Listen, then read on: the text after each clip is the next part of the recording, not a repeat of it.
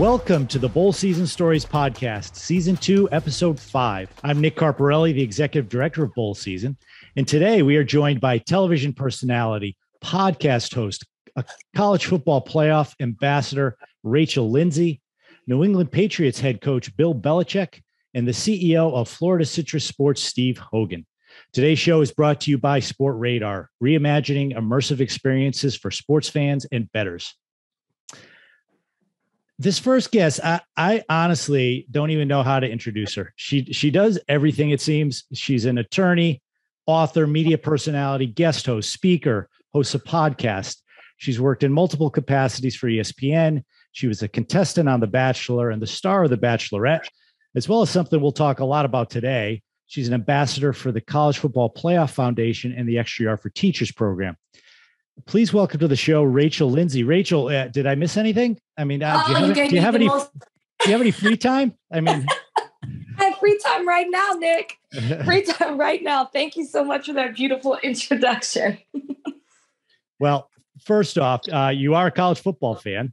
Tell me, what do you think? What do you think of the season so far? I mean, we've had such great games. The ratings are off the charts. Anything in particular impress you or jump out at you in this? I think we're going into week 4. I can't believe it's already week 4.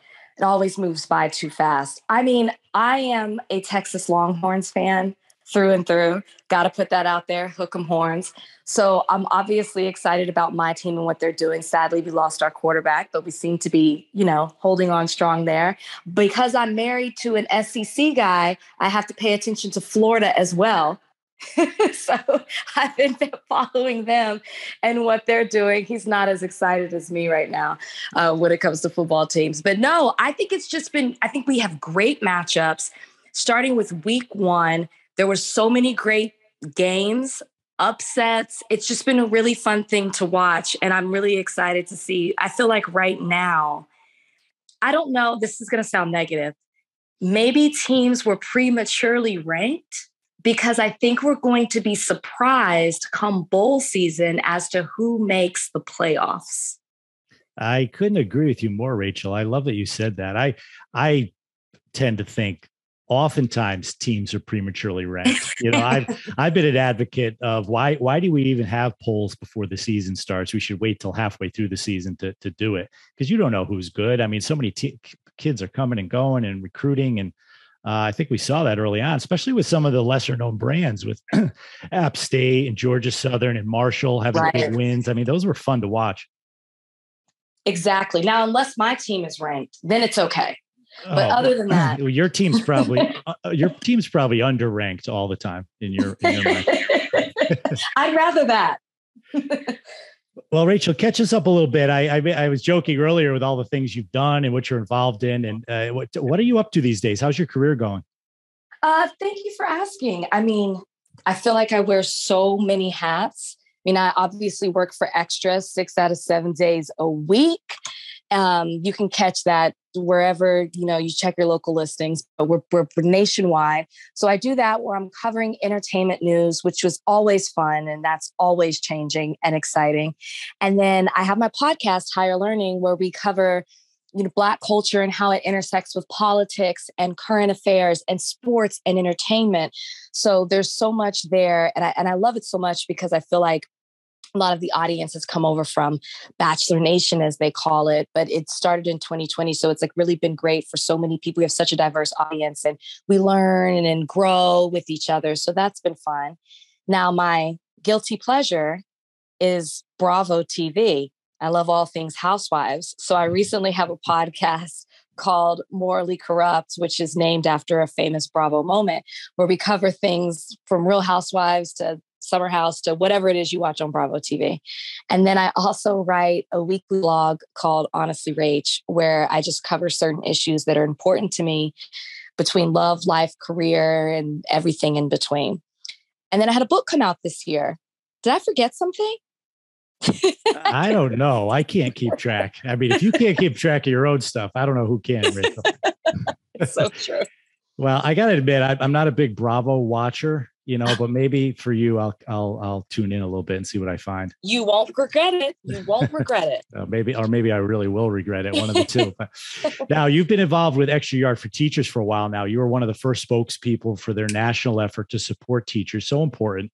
Other than the obvious, what was the motivation to want to be involved and stay involved? Absolutely. I think a lot of people don't realize that or don't know that I was a substitute teacher between college and going to law school. And it was an experience that completely changed my life. I actually thought about not going to law school and just becoming a teacher. And then I eventually went ahead with law school, but it's something that I always said I wanted to be connected to. So I was mentoring kids. I was helping them prepare their essays for college. I was doing this through a program at church. And then, excuse my dog in the background. And then I said, how can I be connected now that I have this platform? And so I am from Dallas. I was lucky enough to where I was connected with Britton Banowski, who is the executive director of College Football Playoff Foundation. And from there, this has just been a partnership that's now going on 5 years. My mom's a teacher. Aunts and uncles were teachers and coaches. So education is something that's really near and dear to me. And I just want to bring awareness to help teachers in the teaching profession, however I can do that. Yeah, that's awesome. Some of the statistics are staggering. I don't think enough people pay attention. The biggest problem we have in America is finding good teachers and keeping them in the education workforce. Like you said, you mentioned Britton. I know you talk to him often. What are some of the main issues and efforts that they are taking on to combat that?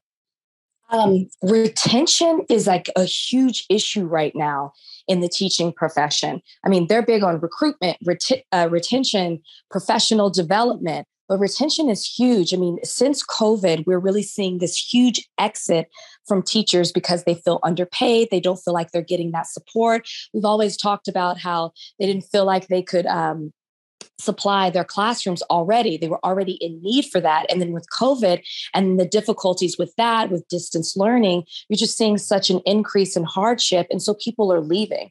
So one of the things that the foundation is, among many things, is always trying to pinpoint what that issue is, specifically nationwide, but also in the city where the bowl game or the championship game will be. So this year it's in Los Angeles, where I live now. I will not call that my home city because I am a Texan all the way through. But right now they're focusing in Los Angeles and specifically in Inglewood and identifying the needs there. One of the things we're proud of is bowl season's commitment to being involved with the Extra Yard for Teachers in the big day, which was Tuesday. I think most people assumed, and rightfully so, when the Extra Yard for Teachers started, it was almost exclusively a college football playoff initiative involving those very, small handful of bowl games that are involved in the CFP. But last year, and actually this year as well, this is the second consecutive year that every bowl, all 42 of them, participated in the big day, surprising teachers in the bowl games in those communities.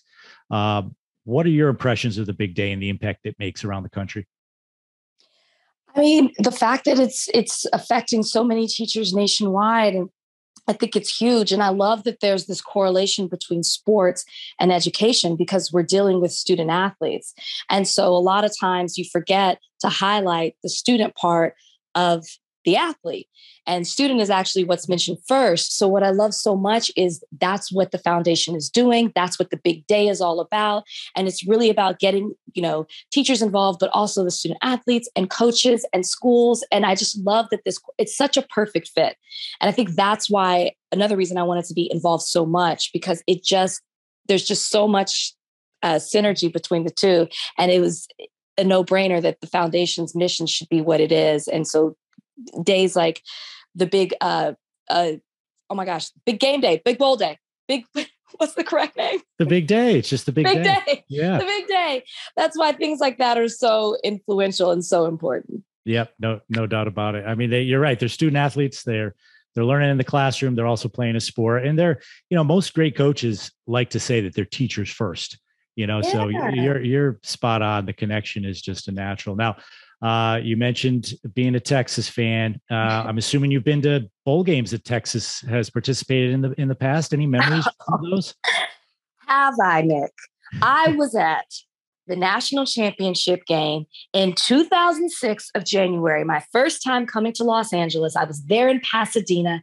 I was there when we won that game against USC. I will never forget it. I have never cried at a sporting event until that moment, because if you go back to that time, if you were a Texas fan, you thought the game was over. You thought we were losing. But then Vince Young, carried the team and led us to victory. And it was such a moment I'll never forget. And then we got lost afterwards and had to ride home with a player's parent. It was like a whole ordeal.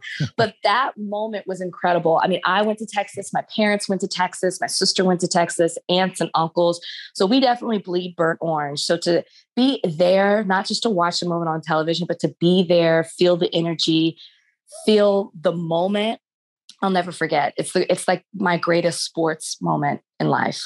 That is very cool. Yeah.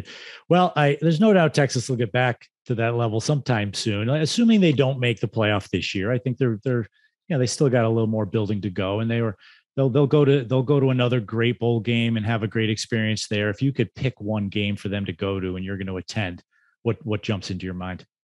And I can't pick the championship game? Well, I mean, second runner up to the championship game would be. Oh, I mean, selfishly, I live in LA, so a game, whatever's played at the Rose Bowl. Yep.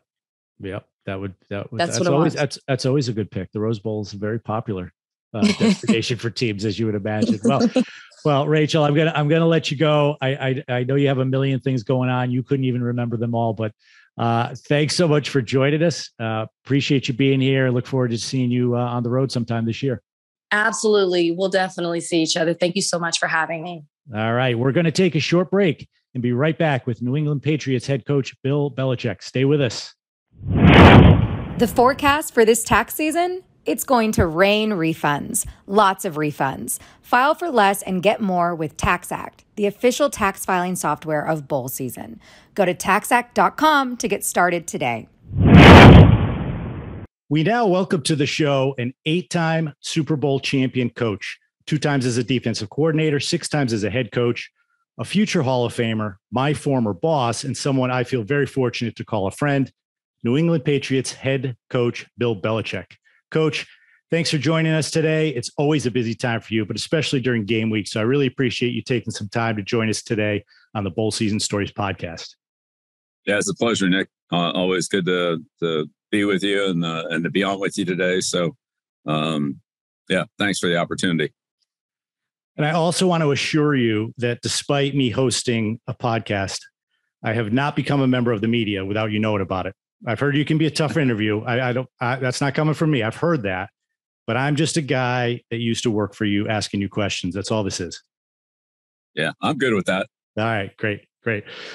Coach, before we jump into talking about bowl games, it's well known that your father spent over 30 years as an assistant coach at Navy, and you have a special place in your heart for that program. In fact, I think you were about 4 years old when your dad first started coaching there in 1956.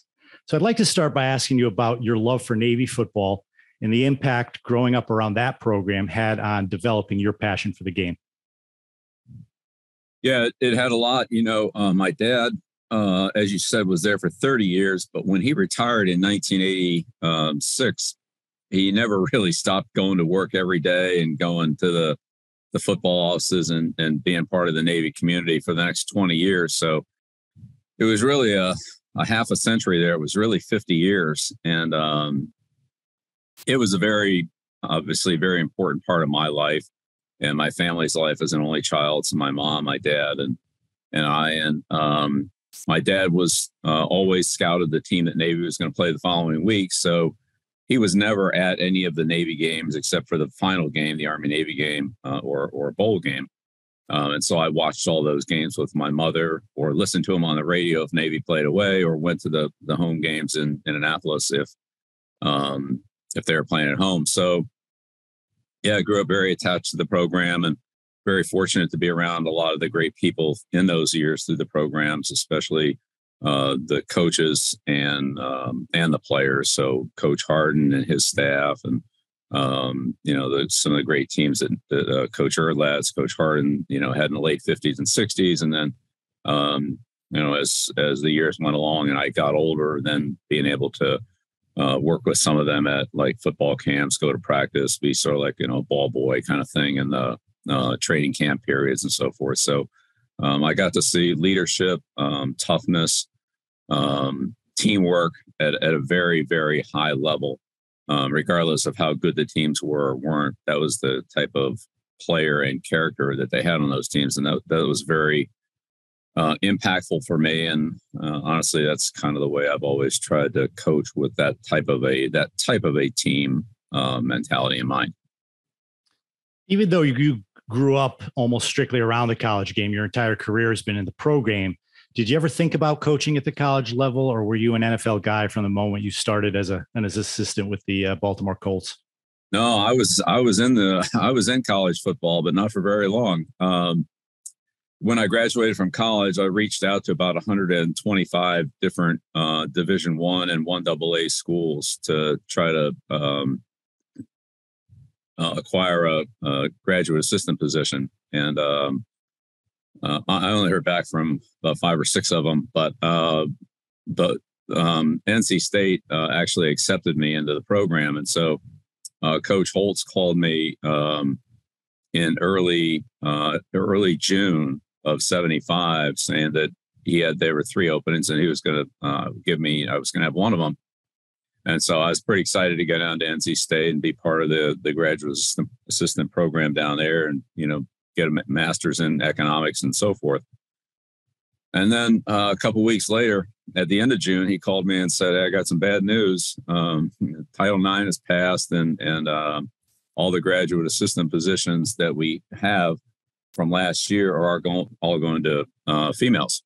And so I don't have anything." So Coach Holtz was the first coach to hire me. Coach Holtz was the first coach to fire me. And so I went from there to talk to Coach Marsha Broda, who was the coach of the Baltimore Colts, and asked him if I could work there, thinking that at the end of the year in January, after I got some experience in a football program as a coach, that I would be able to apply to a college and get a graduate assistant position. But it just didn't work out that way. And after Baltimore, I went to Detroit and so forth. And so that kind of never materialized. But that's where I was headed. It just didn't work out. And it was really, it was the Title IX that knocked me out of that, which it worked out all right. It certainly did. What my biggest takeaway from that story, Coach, is that if you reached out to 125 schools and only 5 got back to you, that's 120 that might have missed something, I'm guessing. I don't know if there's any regret on their part, but that's kind of interesting. Do you think you would coach any differently if you were a head coach in college versus the NFL? Oh, I'm sure it would be a lot different. Yeah, I'm sure it would be a lot different. Having coached with a lot of coaches who have been at both levels. So people that I've worked closely with, Coach Saban, Coach Ferentz, Pat Hill, when he was at Fresno, Coach Schiano, people like that I feel like I have a lot in common with, have worked with, that know me. And we talk about things that you do at the NFL level that you wouldn't do at college, or vice versa, and the way it's set up. And that just, it's just a different dynamic that you adapt to and work with. And as the rules have changed in both college and professional football, we've all had to adapt to those. So, but yeah, it's interesting to talk to those coaches about the programs that they run and what, what's different, what's the same, and how they try to maximize their opportunities in college. That we have more time, they have more players, they have more practice plays. So, for example, a school like Alabama, they're in the NFL. You have your defense has to show plays for your offense, and your offense has to show plays for your defense. So really, you have a full practice, but it's only half a practice for one side of the ball or the other. In college football, with the numbers that you have, you could run, over twice as many plays. Really, it's about 3 times as many plays in practice than you could run in the NFL. So colleges get a lot of their coaching and teaching on the field, In the NFL, there's more in meetings and walkthroughs. So that would be a big difference right there. Mm-hmm. Mm-hmm. Let's talk about bowl games a little bit. In your dad's, all your dad's years at Navy, he was a part of 6 bowl games. And I know you were able to maybe attend some when you were growing up, watched others on TV. They went to a couple of Cotton Bowls versus Rice in Texas, an Orange Bowl versus Missouri in 1961, a Holiday Bowl win over BYU in 78, a Liberty Bowl. What do you recall about those games, either being there in person or watching them on TV? Well, the only game I was there for in person, Nick, was the Orange Bowl in 1960. I was too young for the first Cotton Bowl, but that was a big game.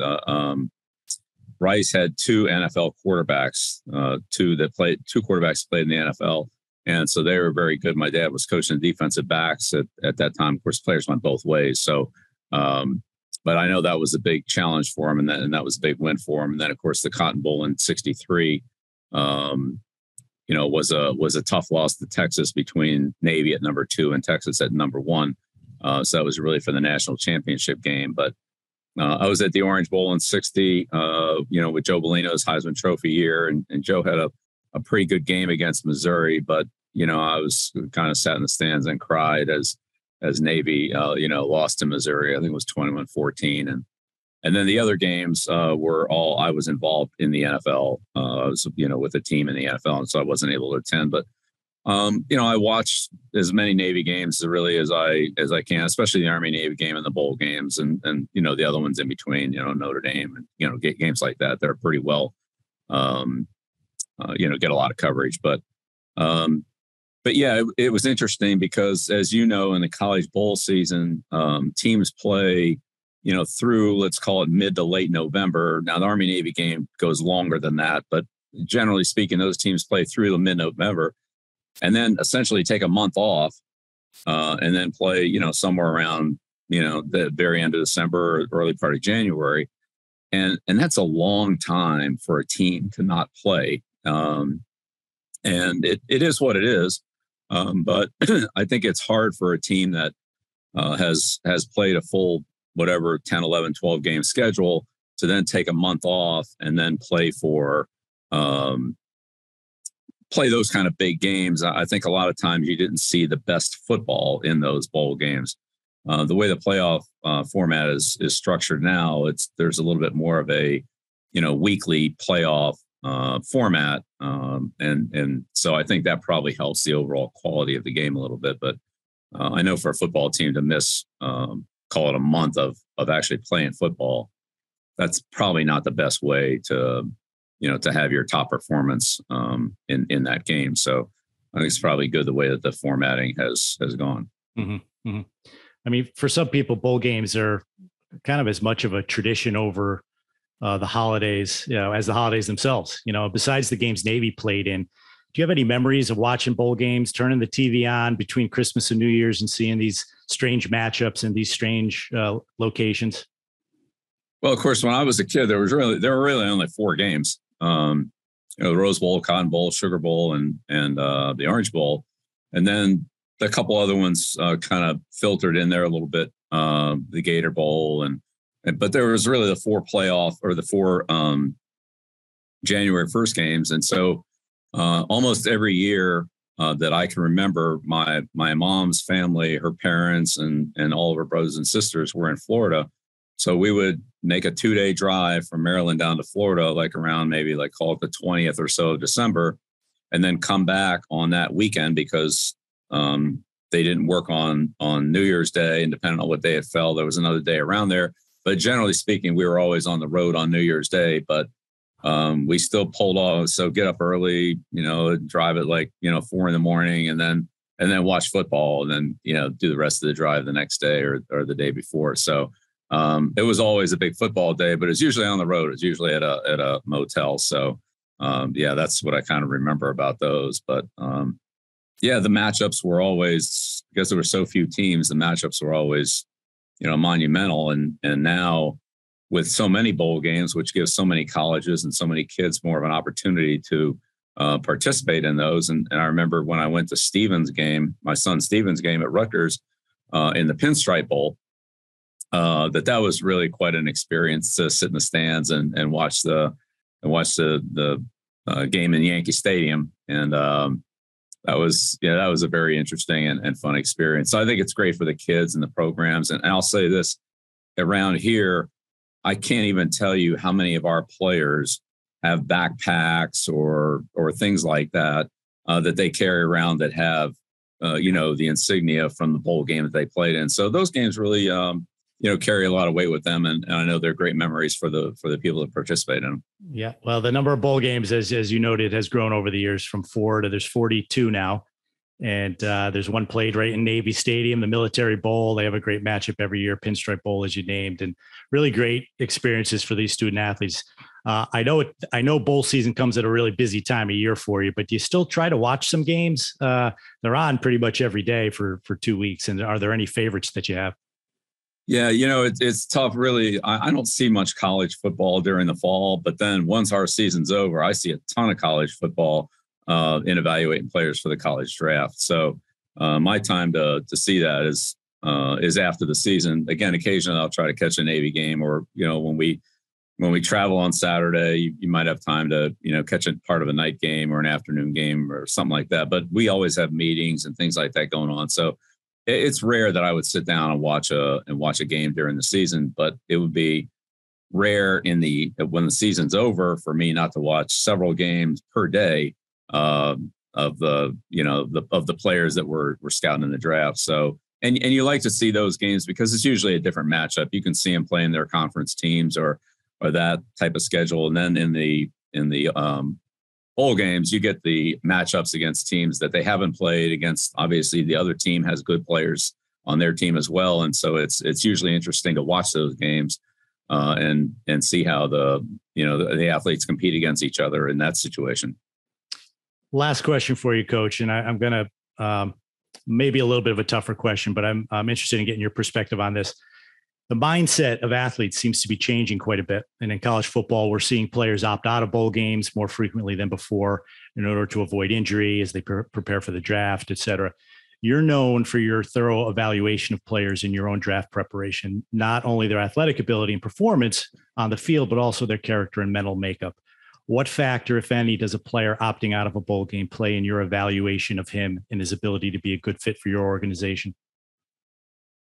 Yeah, that's a really good question, a tough question, Nick. I think kind of for me, the first one that I really remember on this one was Christian McCaffrey when he opted out at Stanford. And Christian as such a tough competitive athlete and, a team player and all that. And it seemed like kind of a little bit of an odd move at the time. Now, of course, it's become, very commonplace.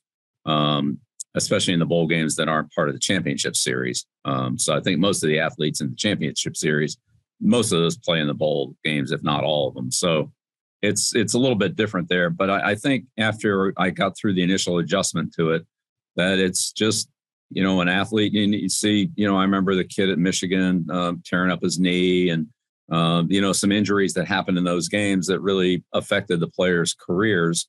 So there's two sides to that. And I think that, I respect whatever decision, any individual athlete or team makes or has to make. And, just try to take it into consideration and depending on what the circumstances were and all that, then evaluate what the decision was. But I do think it's become a little bit of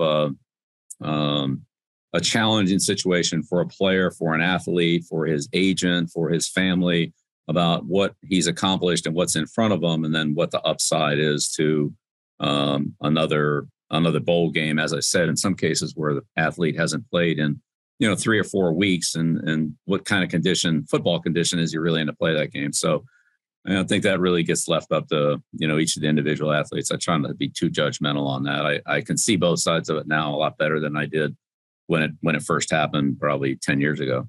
Yeah. Well, Coach, we first met over 20 years ago when you hired me back in 2001.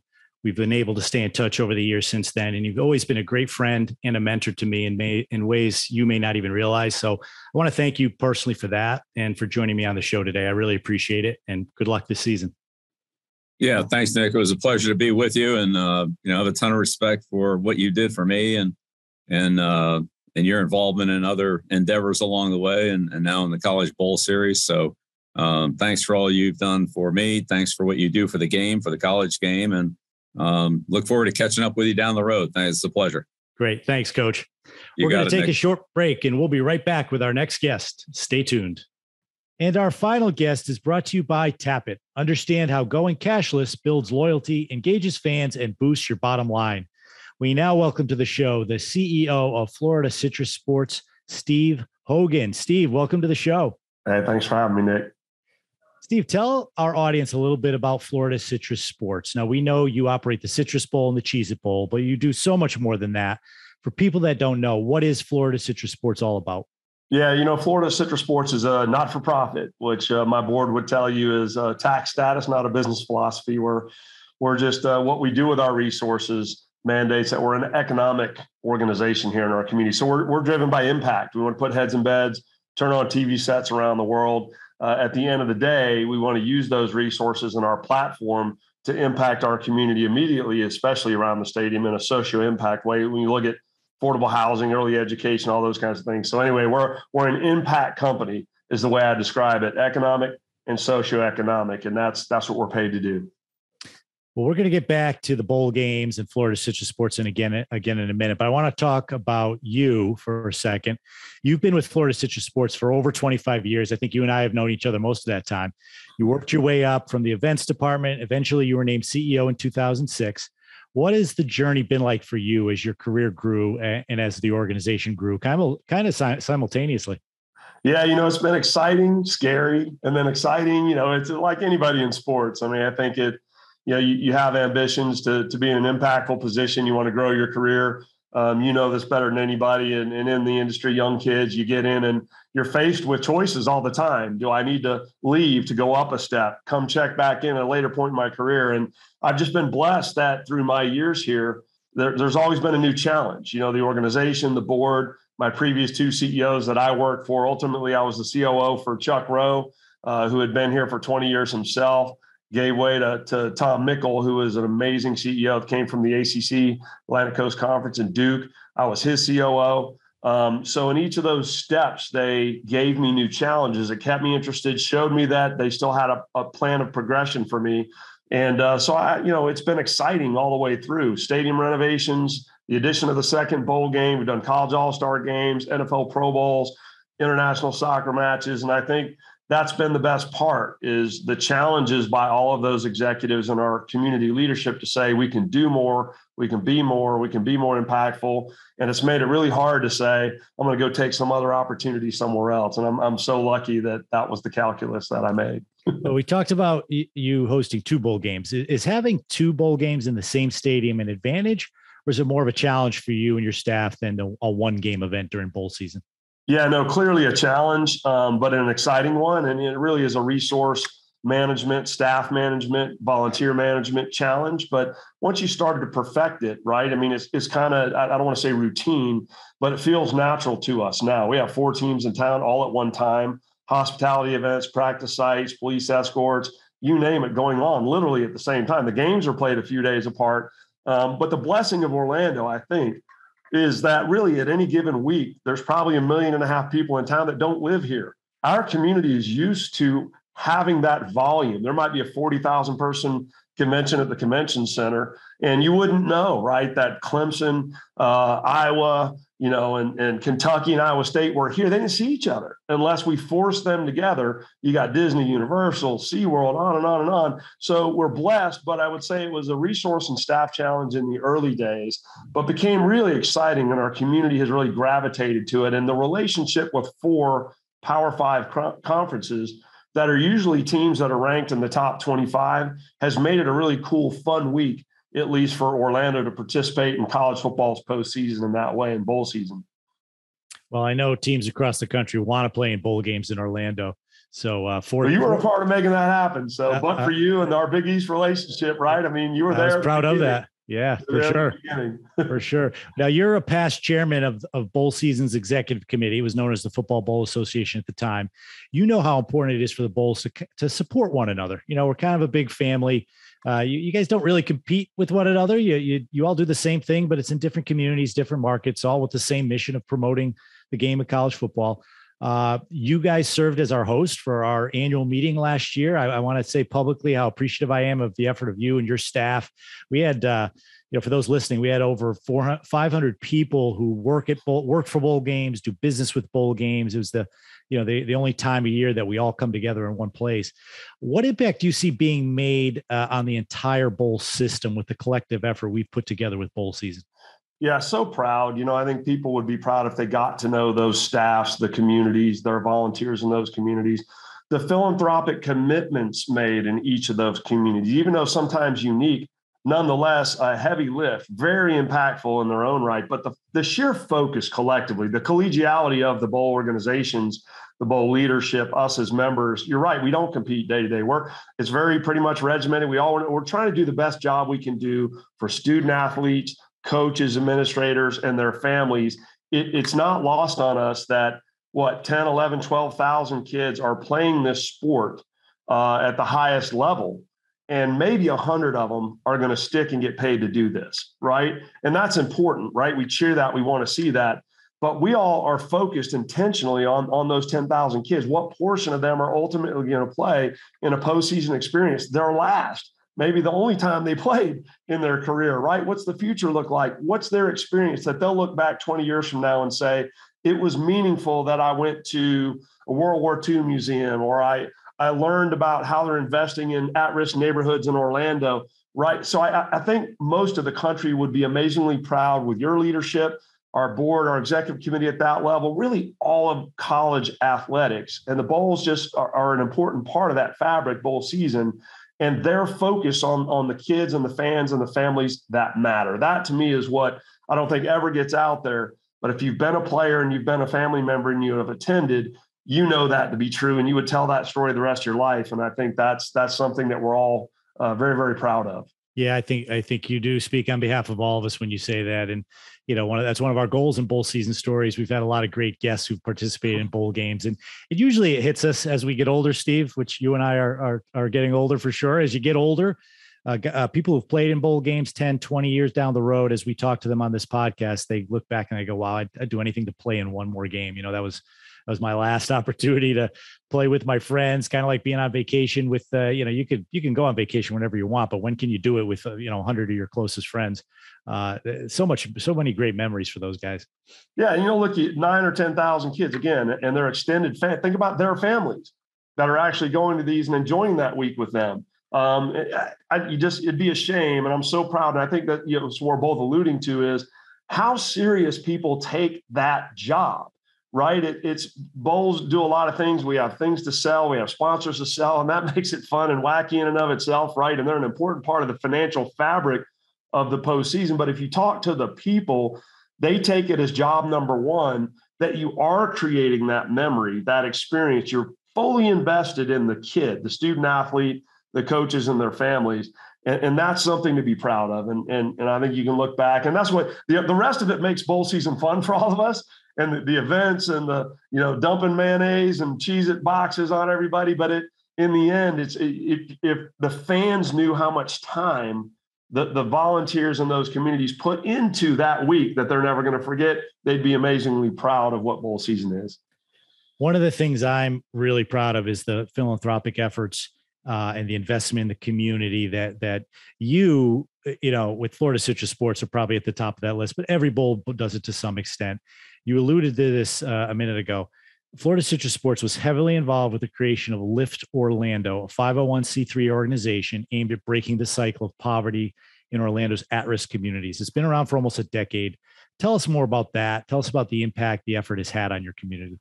Yeah, I'm most proud of Lift Orlando, of anything I've ever done in my athletic, if you call it career. I'm not an athlete in any respect, but my involvement around athletes through Florida Citrus Sports, I'm more proud of Lift and Lift Orlando, and I hope people go look it up. But the idea, Camping World Stadium, the original Citrus Bowl, 70 plus years old at the time, was in desperate need of investment to keep up.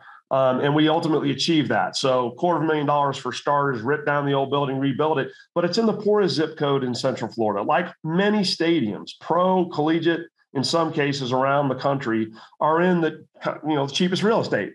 And for the most part, you saw little or no investment in the poorest zip code in Central Florida. Really weren't many of our great African-American leaders settled in the 40s and 50s here, built homes, a lot of educators, a lot of famous legislators, admirals. They're here, right? So the history, but there was no investment in this community for probably 50 years for the most part. And so thus, you see the outcomes of that, the results of that. And the stadium was going to get this $250,000 investment. And, you're proud of that, but we stepped back for a second and said, we've always been an impact company. We've always been invested in children and education since 1947. This is maybe an opportunity where you hear all the time, build this new facility here and it will trickle down and everybody will benefit from it. We know that that's not true. We had a chance to say, what if it was? What if a sports facility could connect on a vascular level with the residents that live in its shadow? Wouldn't that be the legacy to say, somehow instead of a kid walking around a football stadium to get to high school or elementary school could say, man, that's a beating heart in my community of resource and opportunity. They're going to think about that later in life. But as kids, we wanted that to be true. So here we were. We set course and said, we're going to do that. And it took a year to do in-home surveys and talk to mom and grandma, 1,400 of those surveys. And the 4 things that they said they would do if they could wave a magic wand were, I need a safe, affordable place to live. I got to have the best education money can buy. I got to have access to better jobs and job growth. And I need places to go be healthy. I need to see a proper doctor. I need to be outside and play and be active. Those are the 4 things, right?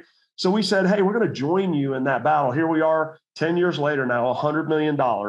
And we've built a brand new outdoor state-of-the-art Lake Lorna Dune Park, got an NFL Play 60 field. You got a Bay Hill punting course, yada, yada, yada. We got 2 affordable housing communities, 2 blocks literally from the stadium, the best early education school that you could buy, run by Primrose and Advent Health here in the community, a $10 million Boys and Girls Club. In a couple months, we'll open a 30,000 square foot health and wellness building. So I'll close with this thought, and I thank you. And I know it's long, but you appreciate this. I appreciate this. But the idea is, if you could take those structural assets in the poorest zip code in Central Florida and say, without regard to money, you as a kid now, without taking 4 bus transfers to do it, can achieve all in your own right, and just as much as the wealthiest community that you compete against here in Central Florida.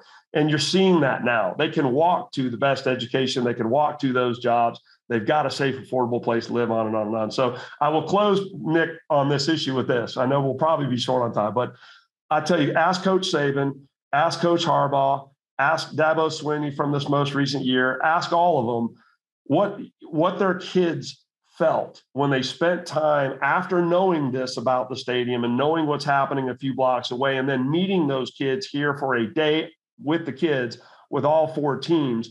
I can tell you, in all my years here, the last 10 years, I've had no less than a dozen kids from each team walk up to me and go, I grew up in that neighborhood. I grew up in a neighborhood just like that. The fact that I'm playing in this game and in some small way making that contribution to changing that dynamic has been the most powerful thing to them. And so I couldn't be more proud of that fact. I think, Nick, more than anything, is that message is getting out through these players, and they feel enriched by bringing their talent in some small way to a postseason game and changing that for a kid that they identify with. So thank you for the indulgence. Steve, that is awesome. We can hear the passion in your voice. I can't blame you. I hope this is the most listened to segment of all the podcasts we've done, because people need to hear what you just said. People turn on the TV and they watch a bowl game for 3 hours in December, which in and of its own right is great. But what you're doing specifically in Orlando, and what the bowl system as a whole across 42 communities across the country is, really a massive effort of good, and people need to know more about that story. Yeah, so thank you. Thanks so much for sharing it. And I know you're busy. Obviously, you've got a lot going on. Thanks for joining us, Steve. And thanks for all you do for the game of college football. We really appreciate it. You too, Nick. Appreciate everything. Have a great week. And thank all of you for listening to this week's Bowl Season Stories podcast. Please join us next week when we will welcome another lineup of great guests. If you like the show, we'd appreciate you dropping a 5-star rating for the podcast. And as always, you can follow all the podcast and bowl season news on our website, bowlseason.com, and on social media @bowlseason. Thanks for listening.